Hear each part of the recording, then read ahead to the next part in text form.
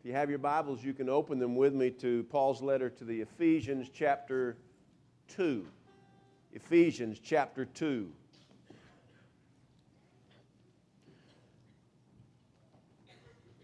Last week I began a series that I'll be preaching for a few weeks entitled, Why Christianity? Why Christianity? Why are you a Christian? Better yet, why are you still a Christian? I mean, if we just look at faith in general, whether it's Christianity or anything else, if we just look at faith in general, there are fairly good reasons for abandoning faith. Is it pie in the sky, by and by? Has God really shown Himself to us that He's evident, His presence is evident in our world? Is not the presence of evil and suffering that is rampant in our world, not just in third world countries, but right here in metropolitan Atlanta, isn't that enough reason to abandon any and every kind of faith? So why do we still embrace Christianity? I've been reflecting on that for a long time in my own life. In particular, I've asked myself, why am I a Christian? And that is a fairly easy answer for me. I can go back to where I was raised, and my dad was a pastor. I've been a PK all my life. My mom taught Sunday school. You know, it was Daddy preached it, Mama taught it, the Bible said it, and I believe it, and let's settle it, you know. And so at the age of 8, I accepted Jesus Christ. I didn't know there was anything else. Would things have been different had I been born in Saudi Arabia or in India or in Africa? I don't know. I shudder to think about it, to be honest with you. But I think the question, why am I still a Christian, is an even more important question. Why do we still embrace Christianity? And last week, you recall, I said this. I said, I still embrace Christianity because I believe Christianity offers the best explanation for who God is. Christianity is the only world faith that says that the God of the universe, the one God who is the only God, came to earth, put on skin, and dwelt among us. And we beheld the glory of God in human flesh. We call that the incarnation, that God became a person. God put on flesh. I mentioned to you that Bertrand Russell, the atheist philosopher, back in 1927 delivered a series of lectures on why I am not a Christian. And he gave 2 reasons, and one of those reasons was because he said, I don't believe in God. And he said, surely you have to believe in God before you can be a Christian. He's right.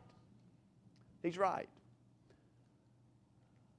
I'm still a Christian because I believe Christianity offers the best explanation for who God is. But today I want to give you my second reason for still embracing Christianity. I want you to hear this. This is a sermon in a nutshell, okay? If you check out, don't check out on this next sentence. Here it is. I still embrace Christianity because I believe that Christianity offers the only logical remedy for my need for salvation. I believe Christianity offers the only logical remedy for my and your need for salvation. Turn with me to Ephesians chapter 2, verses 8 and 9. Ephesians is a circular letter that Paul wrote to a series of churches in and around the city of Ephesus in what is now Turkey. In this letter, he talks about the church as the body of Christ, but in chapter 2, verses 8 and 9, he gives 2 of the most powerful verses in all the Bible for the distinguishing of Christianity from any other world faith. He says this, he says, for it is by grace. Say that word with me, grace. It is by grace you have been saved through faith. And this not from yourselves, it is the gift of God, not by works, so that no one can boast. Verse 10, for we are God's workmanship, created in Christ Jesus to do good works, which God prepared in advance for us to do. It is by grace. Say that word again. Say it one more time. It's what distinguishes Christianity from every other world faith, including atheism. You say, well, I thought the difference between Christianity and atheism was they didn't believe in God and we do. That's true, but the primary difference between Christianity and everything else is grace. Grace. It's impossible to calculate the exact number of all the world religions. If you counted all those who had just a handful of people all the way to Christianity, which claims to have 2.1 billion people in it worldwide, that would include every denomination, including Southern Baptists, Roman Catholic, Lutherans, Episcopalians, Methodists, Baptist Holiness.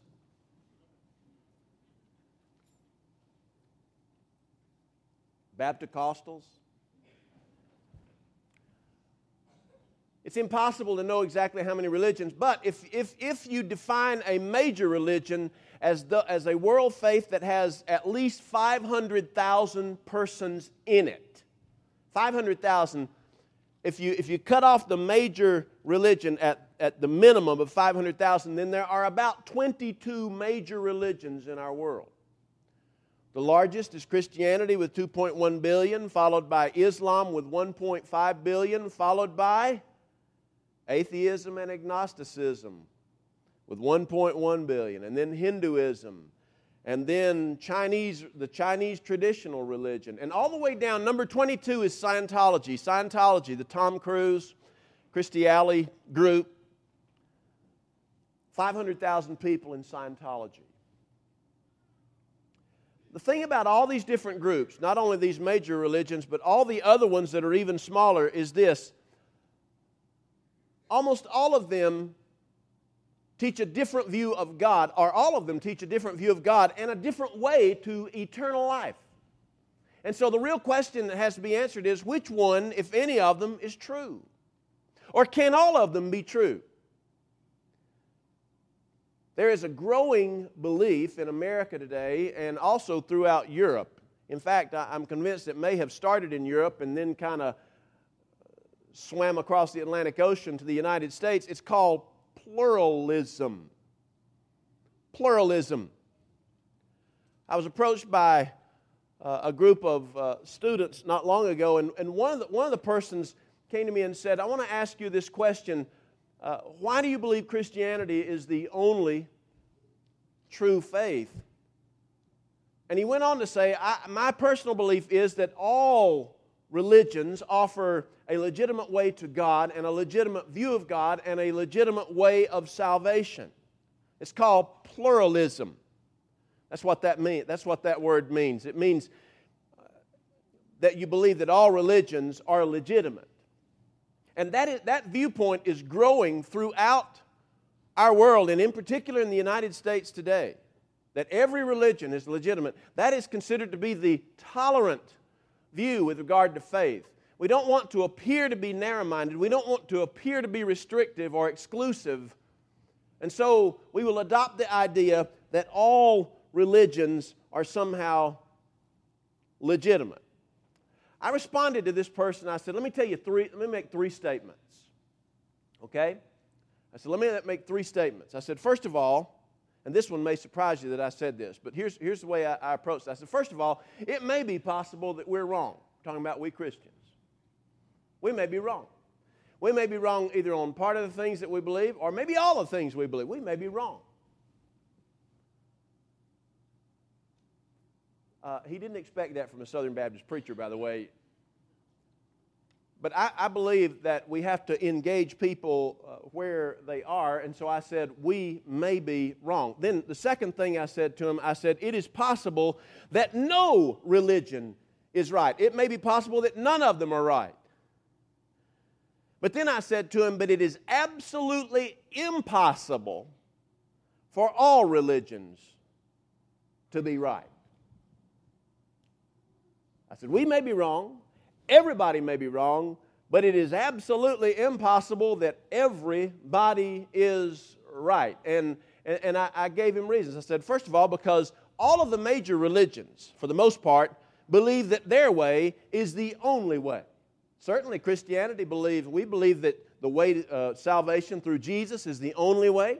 That's what we teach. That's what Jesus said in John chapter 14, verse 6. I am the way, the truth, and the life, and no one comes to the Father, unless they come through me. Peter said in Acts chapter 4, verse 12, there is no other name under heaven that has been given to us whereby we must be saved than the name of Jesus. So it's true, Christianity believes that Jesus is the only way. Islam believes it's the only way. Hinduism believes their way is the only way.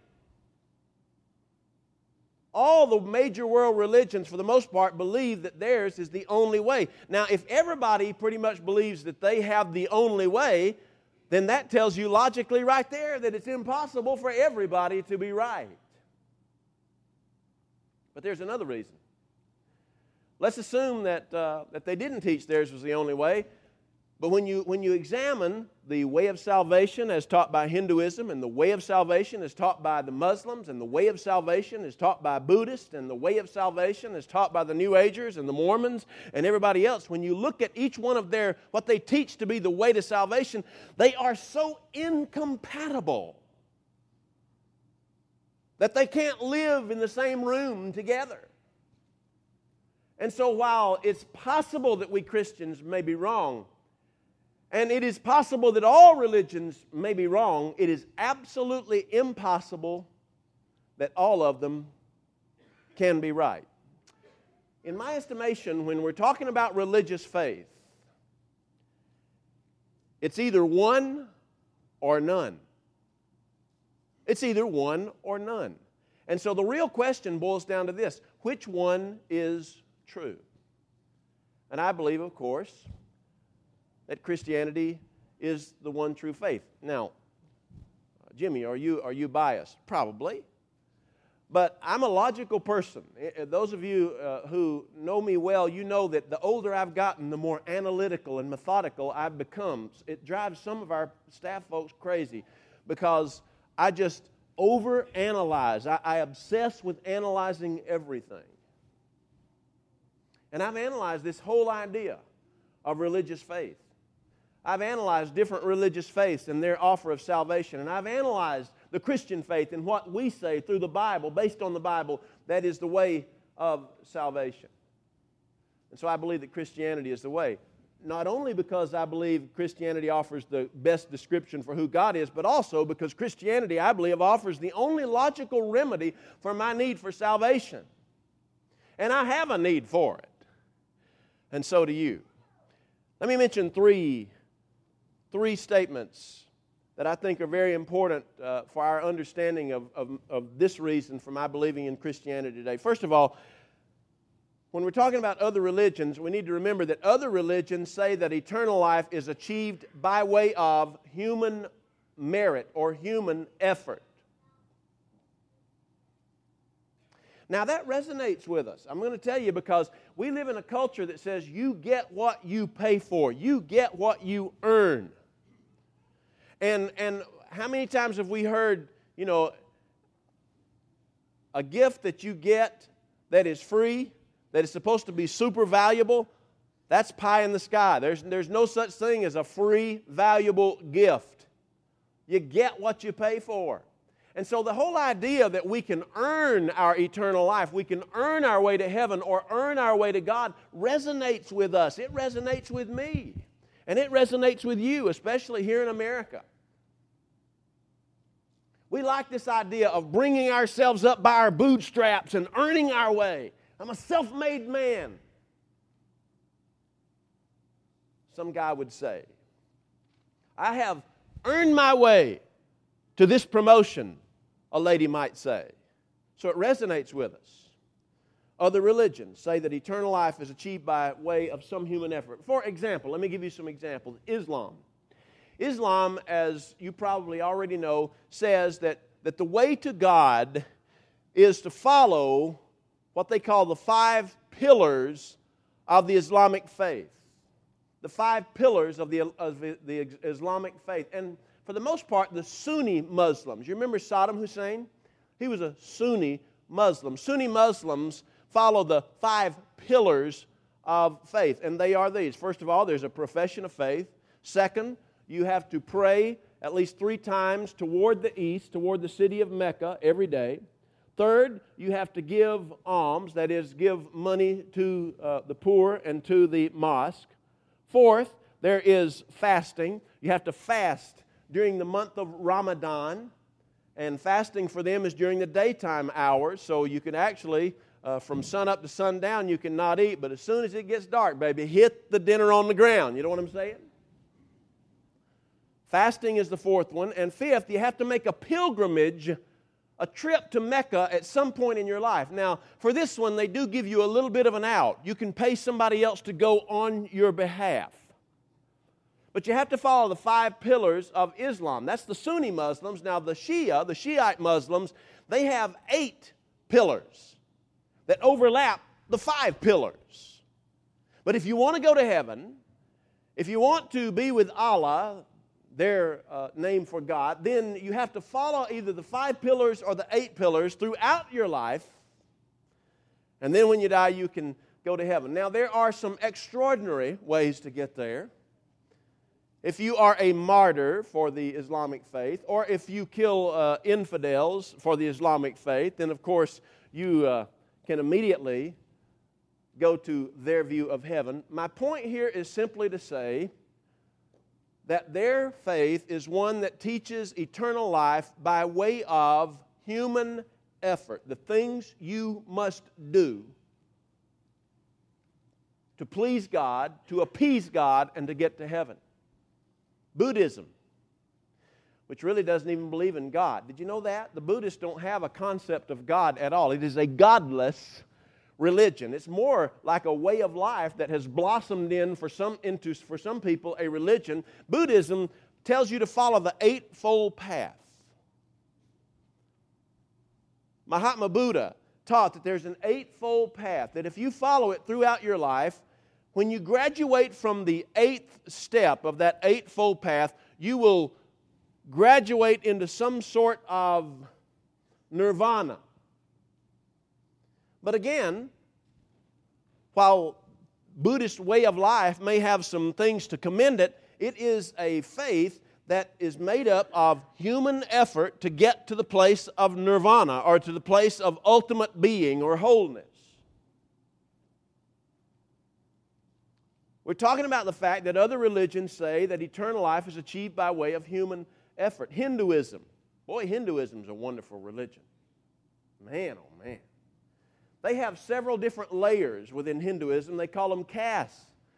And if you're born into a certain caste, you don't have a choice into the one you're born in. You're born into a certain caste, and if you live a good enough life in that caste, then when you die, if you've lived a good enough life, then you can be at death reincarnated and also promoted to a higher caste. Of course, if you haven't lived a good enough life, you may be demoted to a lower caste. You may be a dog in your next life. I don't know. And you go through a series of sometimes hundreds, thousands of lives, of living good lives, until maybe way out there, millennia into the future, you will graduate into a heavenly situation. My goodness. Hinduism is attractive, isn't it? Wow. Again, these are major religions we're talking about, and all of them offer a way to eternal life that is through human effort. Christianity is born out of the fertile ground of Judaism. Old Testament, Moses, Abraham.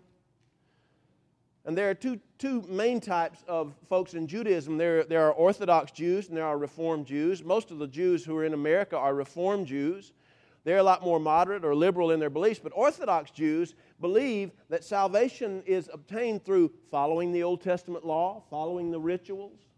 If they had a temple in Jerusalem, it would also include sacrifices. Sacrifices have not been done ever since the temple was destroyed in 70 A.D. by the Romans. But while Christianity comes out of that ground of Judaism, and we ought to be thankful for our Judaistic background, even Judaism, Orthodox Judaism, teaches a salvation by way of human effort. Now, the Ten Commandments are good. How can we disagree with that? But the problem is, It's all about human effort. Now, there are some people who claim no particular religion. In fact, that's the fastest growing number of people, the fastest growing group of people in America today is the group that says non-religious. It includes atheists, agnostics. It includes some people who believe in God, but they don't follow any particular faith. Listen, I don't have to tell you, surely I don't have to tell you that people are getting more and more fed up with church in our world. They're getting fed up not only with church, but with organized religion as a whole. And so here you have this non-religious group made up of atheists, agnostics, and no longer church or mosque or synagogue goers. But even in this group, if you were to meet one of these folks face to face and you got to talking about religion and you ask them, what do you believe it takes to get to heaven or to get to God? And they're going to say this, especially around the funeral home, by the way. What's it going to take to get to heaven? Well, you just got to live a good life. If you live a good life, decent life, well, what kind of life is a good life? Well, I don't know, but I know it when I see it. If you live a good life, you'll get to heaven. I've had I don't know how many funerals. I remember back when I was pastoring early in my second church. It was 1988 or 89.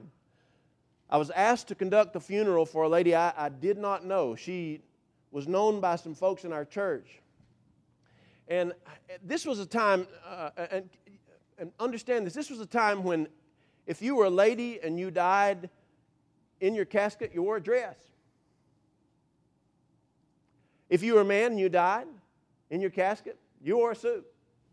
Now, it doesn't matter to me what anybody wore, but I'm just telling you that back in 88 and 89, that's what you did. Well, I go to the funeral home, and this lady, a young lady who died tragically, her body was in the casket, and I went up. She had on thermal underwear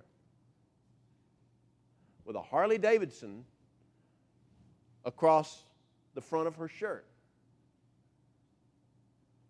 Now, quite frankly, that wouldn't be surprising today. People wear all kinds of stuff at the funeral home today. You'd be surprised. It's amazing what some people wear at the funeral home today. I'm talking about the dead folks. Did they not think about what they were wearing before they...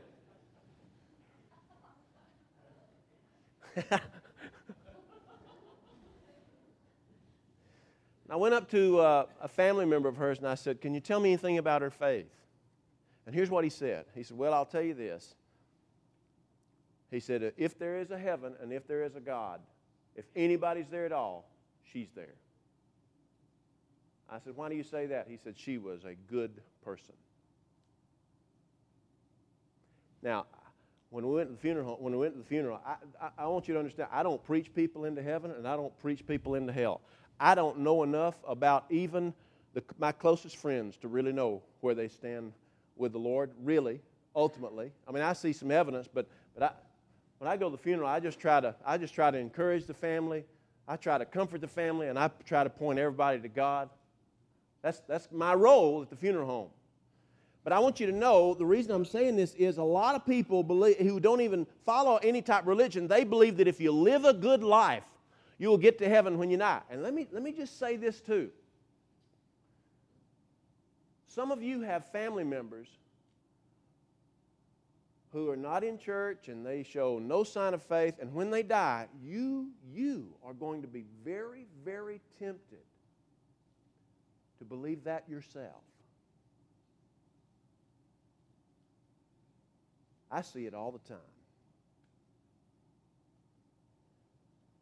Other religions say that the way to eternal life is through some kind of human effort. The second thing I want you to get is this.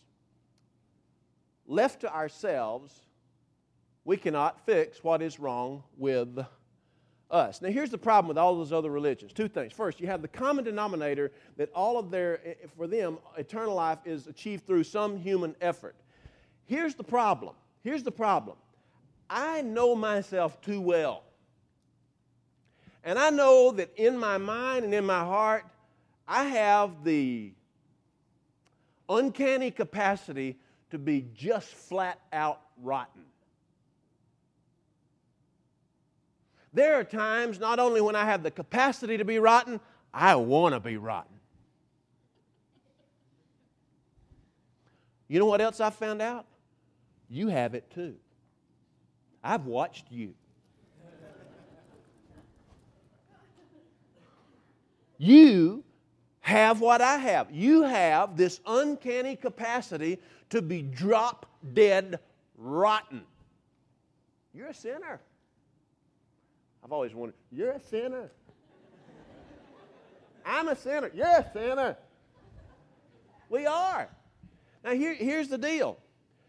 If I'm that as rotten as I know that I am, and if you are as rotten as I know and you know you are, we cannot be good enough. We cannot do enough good things. We cannot fix ourselves. It's like going to the doctor with a disease, and the doctor runs some tests, and he says, okay, here's the disease you have. Now go home and heal yourself. That's what it basically, all the other religions are saying. That's what a good works type of faith is basically saying. Here's your disease. You know what it is. You know how rotten you are. You know some of the things you think and say and do that you don't want anybody really to know about. These things that you know, if there is a God, He wouldn't like. But go fix yourself.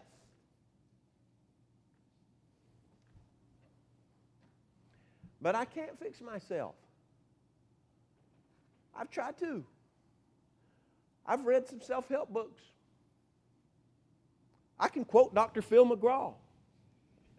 I can't stand him, but I can quote him. I've seen some of Oprah's guests. I don't watch Oprah. But I've seen some of her guests. I've read some books that folks have encouraged me to read over the last 30 years. I've tried to fix myself. Listen, ladies and gentlemen, you can't fix yourself. And that's what the Bible says. Paul says that all have sinned and come short of the glory of God. Everybody has this can't fix myself problem. Isaiah said this. He says, all of our righteousnesses, if we took every good thing about everybody in this building, we have a good crowd here, look around. If we took every good thing about everybody who's here and we piled it up on this stage real high, we wouldn't even be able to see the screen probably. Because there's some good people here. You've done some good things. If we piled it high, we wouldn't be able to see the screen. But here's what Isaiah says. All our righteousnesses are like a filthy rag in the sight of God. You can't fix yourself. I can't fix myself. And so that brings me to number 3, and that is this. Christianity is the only faith that says you cannot fix yourself, but that God can fix you, and He fixes you through Jesus Christ. And that brings me back to Ephesians chapter 2, verse 8. It is by grace. Say that word again. Grace means a free gift, unearned, unmerited, unworked for. You don't have to take a test for it. It is a gift that you receive, a relationship with God through Christ that God offers us, and we simply receive it. That's the only thing we will ever do is receive the free gift. That's what grace is. Islam doesn't teach that. Hinduism doesn't teach that. Confucianism doesn't teach that. Mormonism doesn't teach that. Judaism, Orthodox Judaism, doesn't teach that. Buddhism doesn't teach that. Scientology doesn't teach that. Only Christianity teaches that it is a free gift. And ladies and gentlemen, that resonates with me truthfully because I know that I can't fix myself. And so if I'm ever going to get fixed, God is going to have to do it.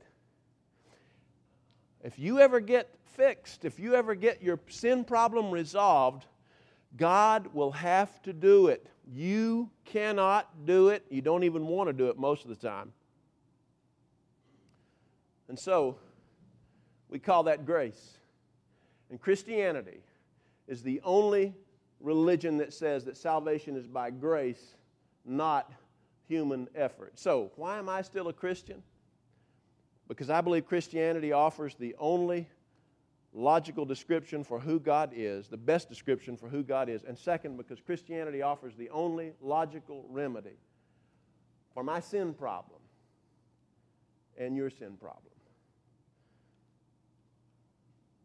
The real question is, are you truly a Christian? Have you received Jesus Christ as your Savior? Have you received this free gift from God? And if you have received this free gift from God, what are you doing with it? Now be careful here. Be careful. A lot of people believe that you can be saved by grace, but they believe then that you have to keep it by doing good works. We preachers are guilty of sliding into that heresy ourselves. Let me tell you, you're kept by grace. You receive it by grace, you keep it by grace. The natural outflow of salvation is that you'll want to do good things. You'll want to produce good works and good fruit. But you don't do that in order to get your salvation or to keep your salvation. You do it because you have salvation. But my question to you is, do you have it? Do you have real salvation? Today would be a good time to get that straightened out. It really would. Let's pray.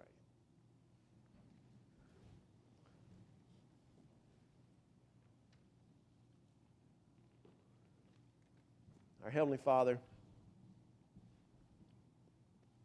I want to thank you for the Christian faith. Lord, when we really analyze all the world faiths, it's pretty clear, I think, what the conclusion must be. Because, Lord, we know what's inside us. We know the thoughts we think from time to time. They're not all good. Some of the things that we say, they're not all good.